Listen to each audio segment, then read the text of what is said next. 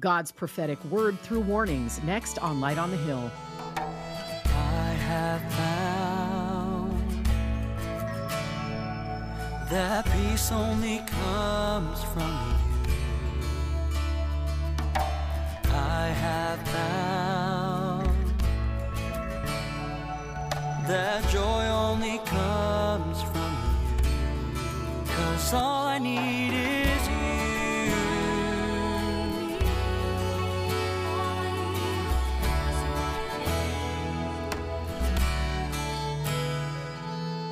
Many claim there is no prophecy to be found in 1st and 2nd Samuel, but that's really not the case, as we'll learn today on Light on the Hill.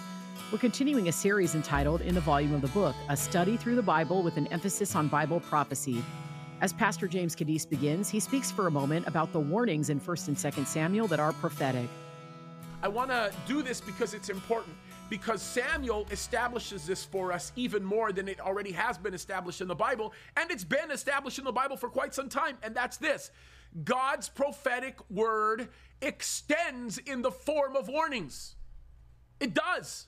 As a matter of fact, it's one of the most common ways we see his words being expressed to us. And oftentimes, we don't put a value on it. We don't even look at it as prophetic in nature because it appears to us to be a simple warning that we don't actually take heed to. And then it becomes very prophetic, right? It becomes very real when we choose to mess around.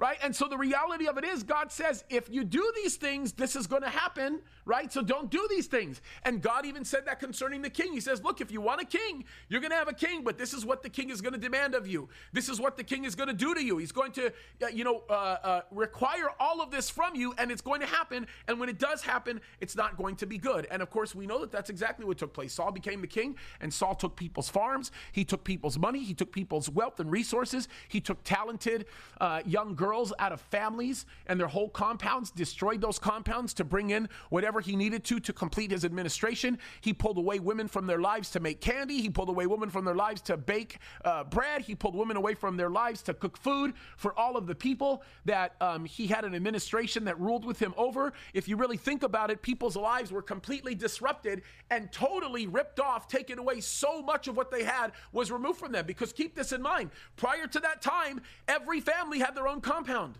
right?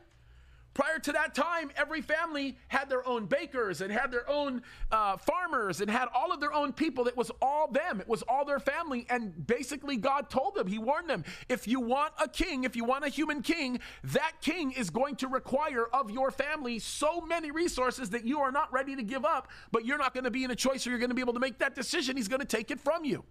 And if you thought it was expensive to bring a tithe to me that was, 20 some odd percent of everything that you had, wait until the king requires a tenth of this and a tenth of that, a tenth of your cattle and a tenth of your farmings. And wait until he starts beginning to take away all the resources that your family has been so accustomed to having. Life is about to become way harder for you. And isn't that the truth of government, right? Isn't that typically what government does? Government makes life so much harder because government does not hold fast to its intended purposes, right? And we said, our founding fathers even said this. When the people begin to fear the government, you have tyranny, right? When the government fears its people, you have freedom. And if you think about that, that was exactly what it began to happen with the nation of Israel. The people began to fear the government because they want the king, but the king demanded a specific lifestyle, and God said that this would happen, and it completely destroyed them. And of course, when you get into 1 Samuel chapter 9 and 10, you begin to see that God had actually chosen Saul to be the first human king of Israel. And the story that goes with that is substantial. I would recommend that you spend some time studying the events of those chapters because they are very important. And of course, 1 Samuel chapter 12 serves as a confirmation to confirm the fact that Saul was indeed the one who was called by God to actually be the king in that moment. Now, of course, it didn't work out so well for Israel, did it, right? Saul kind of went crazy and some bad things had actually happened.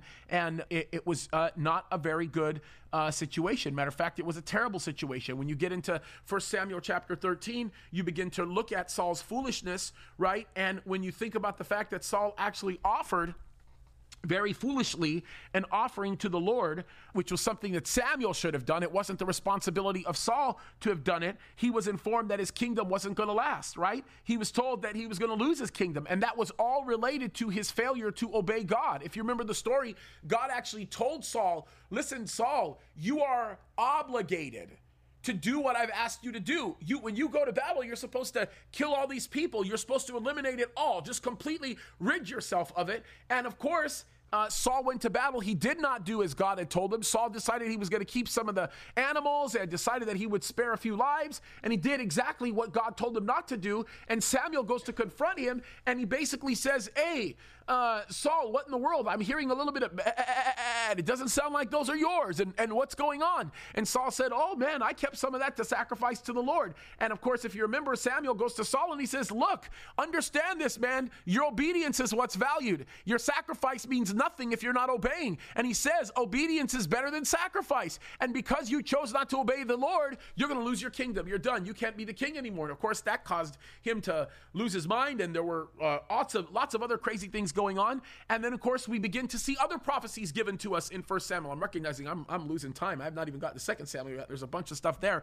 But there were prophecies concerning the Amalekites that were being made, right? Very important prophecies regarding the Amalekites, right? Because think about this. Though the Amalekites were actually defeated and killed as prophesied, as God said would actually happen, understand, Saul was rebuked for not carrying out God's command and completely destroying the cattle and the sheep and the things that they all took. And the terrible part about that was, when you stop for a moment to reflect upon that, it was that decision that was made that brought on all kinds of problems for the nation of Israel later on, right? So if Saul listened to God when God said to do it, then there wouldn't be the kind of problems that had taken place, and it was such a terrible situation. But that's exactly what happened. And of course, as a result, Saul lost the kingdom, because God says he's torn the kingdom up because of that disobedience and the fact that he chose not to do what God had told him to do when the Amalekites came into play. And then when we get into 1 Samuel chapter 16, this is where David actually gets anointed king. Now, what's very interesting is we have to connect David to the story that we read about in Ruth. If you remember the story in Ruth, if you remember, Naomi, who was Ruth's mother-in-law, lost her husband. And of course, she was not afforded the opportunity to get remarried in the law because she did have two boys. But her two boys tragically died as well around the same time. So she lost her husband, she lost her two sons, and her two sons, who did get married, did not stay married long enough prior to their death, right? They died, and that, ended their marriage, but they had not stayed married long enough to actually have children. So if you remember, Orpah went back to where she came from in hopes that she would remarry somebody, and Ruth actually said, no, Mama, I'm going to stay with you, and wherever you go, I'm going to go. Your God will be my God. And she makes that decision. Well, as a result of that, she ends up finding Boaz. God puts them together. Boaz becomes the person who acts as the kinsman redeemer. We talked about that at length last week.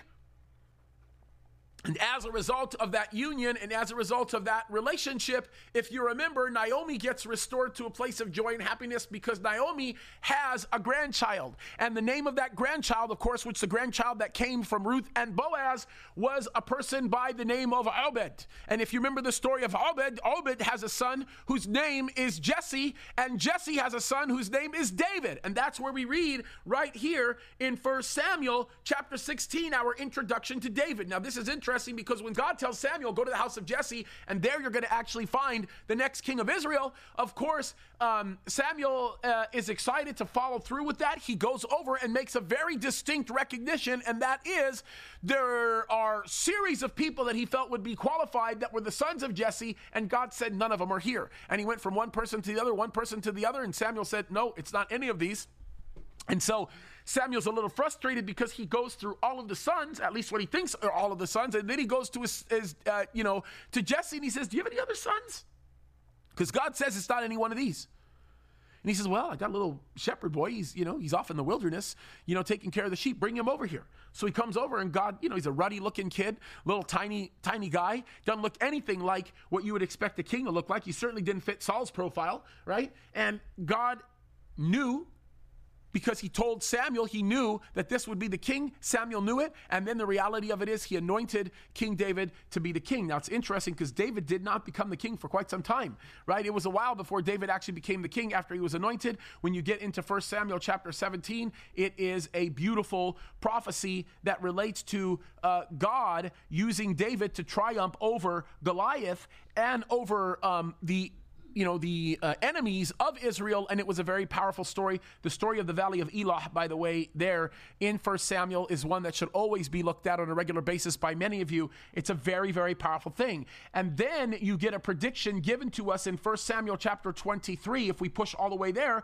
where there was victory over the Philistines at Cheliah. Now, that story is an interesting one, right? But this directly relates to what had happened in that area, and the defeat that took place was a result of God prophesying to David, listen, I'm going to give you victory here, so go for it. And David went when it was literally against the odds to be able to have that type of victory. And then, of course, there was another prediction that was made, and this one resulted in something that was actually terrible. Because if you think about it, Saul was in a position where he wanted to inquire about some kind of victory concerning the future. But Saul had lost his anointing. Saul, although he was technically still the king, knew that his kingdom, the kingdom of Israel, was completely out of his grasp. He knew that his time was up, and he knew that things were over, right? And the problem is Samuel had died. And the nation of Israel was mourning. And when Samuel had died, there was no real prophets at that point or in that time that could be gone to literally seek out and find a word from the Lord concerning what was going on. And Saul back in the day used to go to Samuel, and they would have a conversation together, and he would ask Samuel, hey, listen, here's the deal. What's going on? Does God want me to do this, or does God not? If God gives me the go ahead, I'll go ahead and do it. If he doesn't, I won't. And so what Saul actually does, which is pretty actually wicked, and it's actually a pretty dark story in 1 Samuel, is Saul chooses to disobey God again and chooses to do something that's very, very wicked. And he basically goes and he consults a familiar spirit. If you remember the story, the witch at Endor, right? And you remember that whole story, and he goes and he speaks with the familiar spirit, and God allows Samuel, this really does happen. This wasn't some weird, deceptive, demonic thing.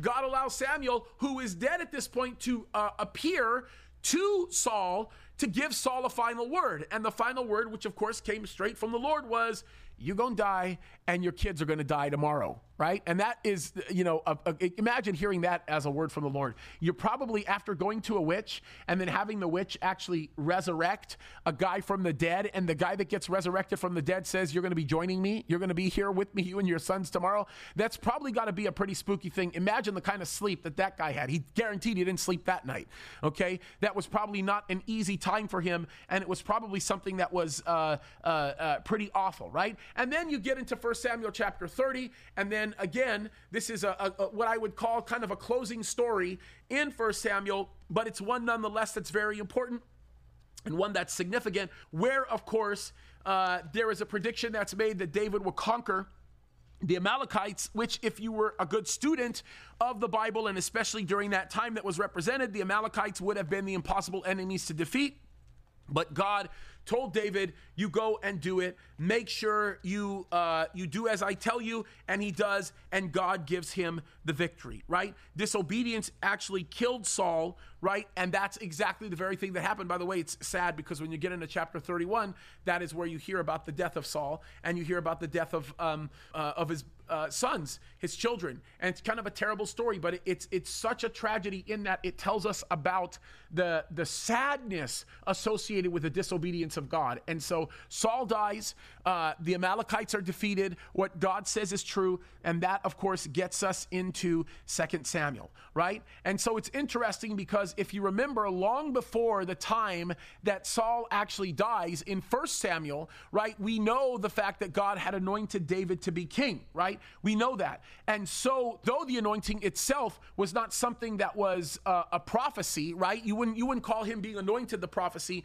There were many prophetic utterances concerning the future reign of David that was provided for us that gives us an understanding of what actually would happen. And that's where all of this becomes very, very important to us. Perhaps the most significant of these things is to understand the covenant that was made with David, right, between God and David regarding the future and what would actually happen there. And I think that starts in 2 Samuel chapter 7. Okay, it's a very important place for us to go. Okay, so let's go there very quickly. And we are going to spend an overwhelming majority of our time talking about this particular area. And I think that it's important. We are not going to talk about, although it is an important place to bring up Psalm 89, we're not going to bring up Psalm 89 until we get into the Psalms, okay? I'll just tell you that right now, and some of the prophetic implications related to that. The Psalms will actually be one whole study in and of itself, might actually be two studies in and of itself, where we're going to spend some time talking about some of the prophetic things that we find there, but we don't have the time to do that here. But what is important is for us to take a very brief look at 2 Samuel chapter 7, because it is very important, right? It's very important for us to look at. So look at this. The history here of where we leave off in chapter 7, or where we begin to pick up, is the fact that God has blessed David. The word of the Lord that came to David concerning his ability to defeat the enemy has been granted to him. The nation of Israel is growing. It's strong. Lots of wonderful things are happening. David just finishes building up his beautiful palace there in the city named after him. And lots of wonderful things are taking place. And David, in all of the glory that surrounds him, is looking at the house that he is living in, and he has a problem with it. He has a serious problem with it. And this is what it says in 2 Samuel chapter 7, and it starts in verse 1.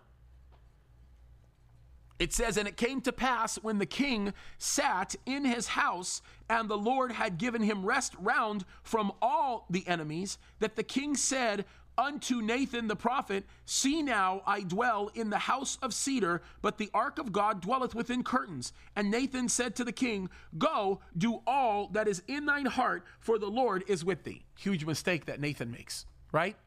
Absolutely huge mistake. So understand what ends up happening. This is very, very important. I want you to get this, right? I want you to understand that David looks at the house that he's living in, and he says, I'm living in this beautiful house, but God is living in a tent. He's referring to the tabernacle. And David says, I got to do something about that. And Nathan says, hey, David, God bless you. That sounds great.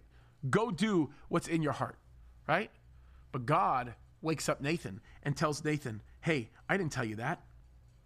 That isn't something that I told you. Look what it says in verse 4 of chapter 7. "And it came to pass that at night the word of the Lord came to Nathan, saying, Go and tell my servant David, Thus saith the Lord, Shalt thou build me a house for me to dwell in, whereas I have not dwelt in any house since the time that I brought up the children of Israel out of Egypt, even to this day I but have walked in a tent and in a tabernacle. In all the places wherein I have walked with all the children of Israel, spoke I a word with any of the tribes of Israel, whom I commanded to feed my people Israel, saying, Why build you not me a house of cedar? Have I ever asked anybody to build me a house, David?"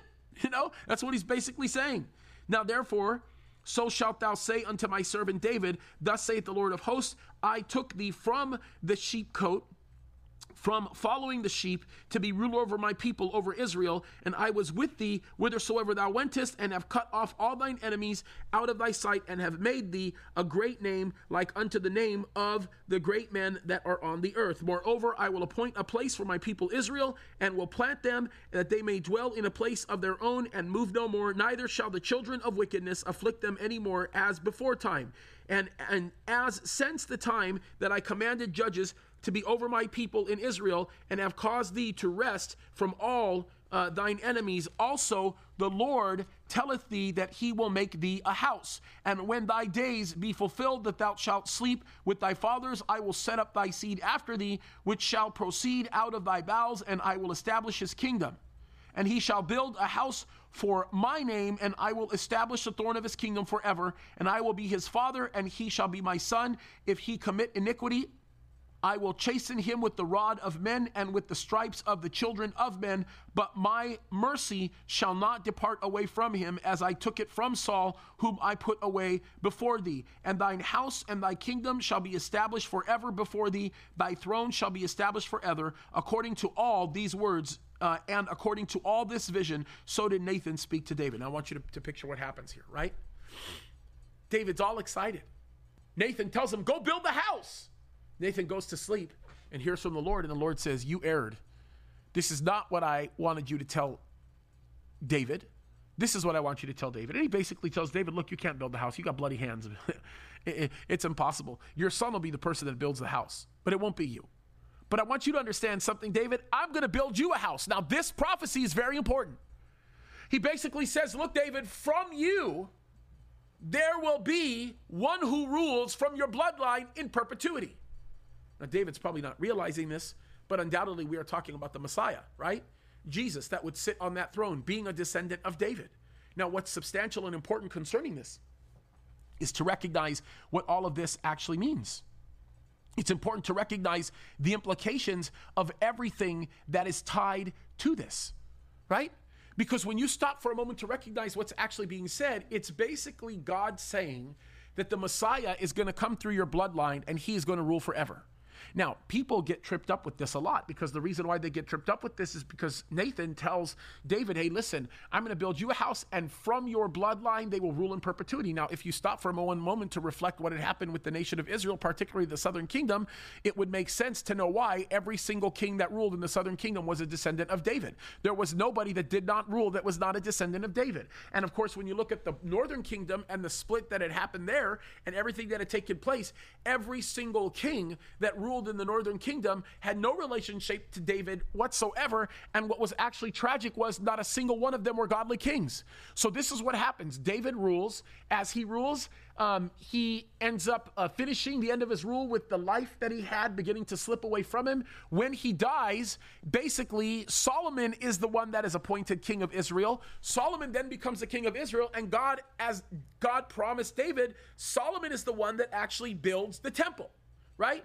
But what's interesting about this was God said to David that the house was already built, and it was the house that he had built for David, and that would mean that every single person that came after him would be of his bloodline, and that final king that sat on the throne would be ruling in perpetuity. Now that becomes very puzzling, and that's difficult, because when you think about it, things did not start to look good after Solomon died, because when Solomon died, he had a son whose name was Rehoboam. Rehoboam was, of course, the last king of Israel when Israel was combined together, right? When it was all 12 tribes, he was the very last king of Israel that ruled over all 12 tribes. He didn't last for long, because Jeroboam came to Rehoboam and said, listen, our people are oppressed. This is not good. We have to work extra hard. Your dad tasked us really hard. And Rehoboam, like a fool, doesn't listen to the wise advisors that his dad had. His dad happened to be the wisest man to ever rule on the face of the earth, but he chose not to listen to the men that advised the wisest ruler on the face of the earth. And he goes back to Jeroboam and he says, hey, tough luck. If you think my dad was hard, I got more harshness in my little pinky than my dad had in his whole waist, and you're gonna have to take it. And of course Jeroboam says, no, we're not, and they basically leave. They split, and there's a massive civil war that ensues between them, and the kingdom is divided. And you've got the kingdom of the north, oftentimes referred to as Israel, and of course the southern kingdom, which was referred to as Judah. It's a lot easier to talk about what comprised the southern kingdom, simply because there were a lot less tribes in the southern kingdom. And of course, for bonus points, can anybody tell me what tribes were part of the southern kingdom? Anybody? That's right, Judah, Benjamin. You guys are always fast to say that, but then also remember, there was a good amount of Levites that comprised the southern kingdom as well, because it was the Levites that, of course, continued to manage the affairs of the temple, as long as the temple was erect. So this is very interesting to note, and I think it's critically important, because the role of the priest was preserved in the southern kingdom through David's kingly line, and I think that that's something important to recognize, because what we find out later is, of course, the one who would rule in perpetuity, Jesus Christ, does become not only the king, but also becomes the high priest, right? And there is no priest that replaces him. He is the eternal priest. He's the eternal sacrifice. He's the eternal priest. He's the eternal everything. But it begins to get bad right when Rehoboam comes into play, because the kingdom divides. And all the kings of the north are wicked rulers. You got 20 some odd kings, and there's not a single dynasty represented in them. They're all killing each other. They're all taking over. They're all doing evil things. They're all doing wicked things. They're not good people. They're doing lots of unrighteous things. And that is the story of what happens with the nation of Israel, right? That's what takes place. We're going through the Bible with Pastor James Kaddis here on Light on the Hill. This series, entitled In the Volume of the Book, emphasizes the prophecy found in every book of the Bible. To catch what you may have missed in the series, just go to lightonthehillradio.com or listen wherever you get your podcasts. Pastor James, we're taking sort of a bird's eye view of the Bible and the prophecy contained in it. Why do you think a big picture approach is helpful to our understanding of Bible prophecy? This is a great question, Jane. And the answer to this is really settled in the understanding of the volume of the book. The Bible says this, right? Even Jesus made it clear. He said, look, in the volume of the book, it is written of me. And the reality of it is, when you understand the Bible as a whole, you are going to better understand God's word to man. And if you understand God's word to man, then you will be confident in what the future holds, because the Bible speaks about all of it. And this is why it's critically important to know the Bible and know it well as you look at Bible prophecy. Because if you don't know the Bible well, you're going to be in big trouble. And a great example of this is the book of Revelation. If you're going to understand the book of Revelation, you need to know the Old Testament. Listen, it's this way throughout the scriptures. You need to understand the whole context of God's word, and your understanding of Bible prophecy will multiply exponentially, by the way. Thanks, Pastor James. We're thankful for the listeners that come alongside of us with prayer and even financial support. To donate today to help us deliver God's word daily, visit lightonthehillradio.com. You can also give through the Light on the Hill app. We'll finish up 1 and 2 Samuel next time on Light on the Hill, a listener-supported ministry brought to you by Calvary Chapel, Signal Hill. I have found that peace only comes from you. I have found that joy only comes from you. 'Cause all I need is